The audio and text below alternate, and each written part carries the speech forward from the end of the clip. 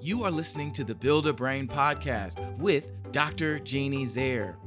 Join the quest to shape an efficient brain that fires on all cylinders and runs like a fine-tuned machine. You are now in the capable hands of an international presenter and a pathologically optimistic brain builder.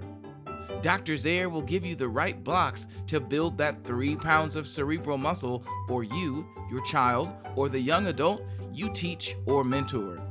Block by block, thought by thought, now is the time to build a better brain. Let's get started. Welcome, friends, to Build a Brain. So happy that you joined me today. We are going to talk about another great thinking skill that can build anybody's brain, and in fact, of any age. So I usually talk about helping children or young adults, but it doesn't matter your age, you can improve your thinking. Today is a really important one. Of course, they all are. What Reuven Feuerstein recognized in some of the teenagers he was working with, of course, they were Holocaust survivors, so they'd had a lot of trauma. But he recognized there was a narrowness of their psychic field. Whew. So think of the word narrow and think about some days when you're feeling like you can't handle a whole lot. Like you're just not feeling very good. So when you feel like you're overwhelmed, your psychic field is probably pretty narrow. So it can be conditions that you're just in, that you're not feeling well or you're under a lot of stress. But also it could be a cognitive skill that has been dramatically impacted by trauma or just simply hasn't been developed. When we think of the opposite of a narrow psychic or mental field, the opposite would obviously be a broad one. Well, in today's psychology, we now use the term working memory. And so that makes more sense. Most people know about working memory. When I need to recall and use several pieces of information all at the same time. So I just keep pulling in what I need and to get a task done. So this is, you use all day, if you think about it, especially at work. We're probably not using it when we're sitting on a beach watching the waves roll in, right? But any other time, you're probably not using it when you're driving to work and you're just letting your brain it's called the narrative network, where your brain just jumps from idea to idea. It's a where we spend the bulk of our time during the day. But when we're using working memory or our broad mental field, we're problem solving. We're trying to get something done. And it demands focus. It demands that I'm recalling several pieces of information.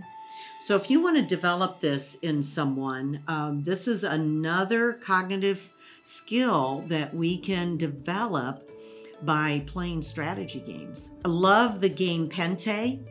It's just little glass bead stones that you're playing on a grid and you're trying to get 5 in a row, but you can also capture.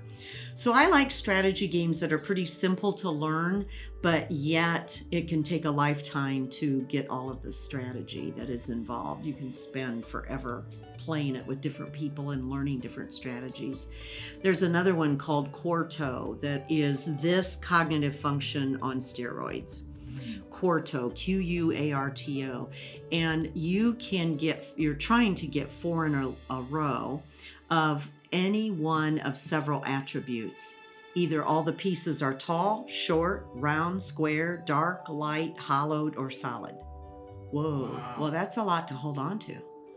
Yeah. And so by playing these games, you're teaching yourself to have the capacity to focus on more elements in one task. And think about school. You know, when you're trying to get a homework assignment done, probably reading comprehension is one that tackles this really well. I encourage parents to never stop reading to their children out loud, even if your kid's a great reader. Say you've got a kiddo that reads at a 5th grade level. Well, you read to him from books, and you can just ask a librarian, and they'll get you books that are leveled at a junior high or high school level, so that you're going to be reading vocabulary words that your kiddo may not know. And so they're going to hear new words. Okay, and they're going to have to hold those new words as well as this whole plot. And I love it that we're now doing so many more podcasts. People are listening to podcasts. People are listening to books on all kinds of apps that you can. I found a new one I'll have to tell you about. So as you're listening to those books, you got to follow along. Yeah. And if your mind wanders, you got to bring it back. Well, that's using this broad mental field that I've got to hold all this information and follow what the author is saying. And listening, for some of us, for some people, can be a bit more challenging than when I read it myself and use my visual. So I'm really glad we're doing a lot of auditory work now, because people are getting it that, boy, I can learn a lot while I'm walking the dog, while I'm driving home. Yeah, I listen to podcasts all the way to work, all the way home. And in fact, I had a drive to Indianapolis last weekend, and that meant 2 hours on the road, and I was so excited. Because what podcasts? Right. And I listen to yours, of course, Empower You. So I like your podcast as well, Kidboy. So, working memory. Listen to books. Listen to podcasts, read aloud to kiddos if you got kiddos in your life, and then building things. So were you into Legos or any building toys when you were a kid? I was into Legos, and then my dad actually used to take us into his wood shop area and create different things. You're kidding. Tic-tac-toe boards and things like that. Wow. So your dad was a woodworker? Yeah. Oh my goodness. You're a lucky guy. Okay, that's pretty cool. That's pretty cool. So when you're building things, you were listening to him. He was showing you how to use the saw. Did you get to use power tools? Oh, yeah. Oh, yeah. So you're holding on to all of this instruction that your father's giving you, and you may or may not see the end product. So if you see an end product, then you know, okay, I'm going to build that tic-tac-toe board or that end table, But if you don't, and he just tells you, here's what we're going to make, you got to hold it in your head. Yeah. And you don't know what it's going to look like, So building things, whether it's Legos or doing woodworking, anything, so that there's some planning going on. Love to see families that buy something from IKEA, or doesn't matter, it comes in a box. And it's got directions, and you got to open up the directions and go, oh my word, where do we start? Well, there's a lot of working memory involved with keeping track of all these parts and screws and bolts and pieces of wood and putting it all together. Yeah. So good stuff.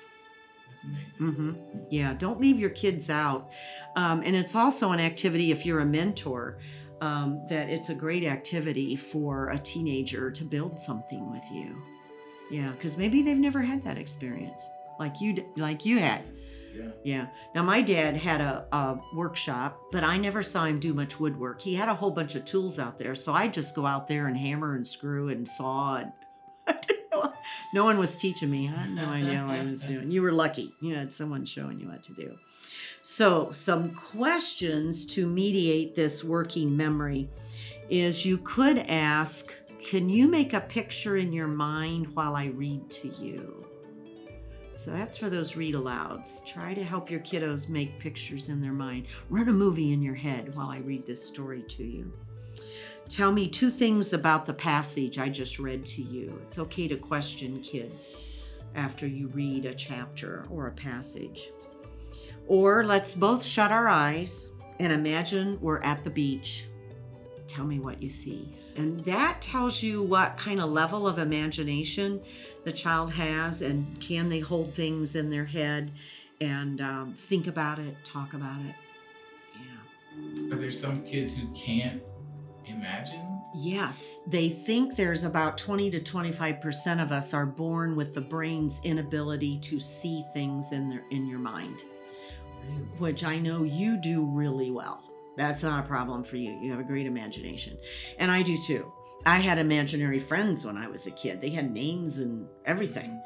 And yet there are kids that you will say, well, tell me what you see while you read. And they kind of look at you and go, I don't see anything. What do you mean? So they have to read and reread things because they're not visualizing. Now we're going to get into that in one of our other power tools a few episodes away. So I'm going to save the rest of that. That's amazing. For that one, okay? All right. So there we go. That's called working memory or recalling and using information. So I hope that you can develop that in your mind, or maybe there's somebody else that you're impacting and you are helping build a brain. Come back for another episode. Thanks for listening to the Build a Brain podcast. If you're wanting more information on how to build a brain, please visit the website for the MindCap Center in Fort Wayne, Indiana at www.mindcap.org. That's www.mindcap.org. Children and adults from across the United States and Canada have found the cognitive help they needed at the MindCap Center. Their specialized team is trained in all levels of the Feuerstein program and can literally help you or your child build a new brain. We'll see you next time.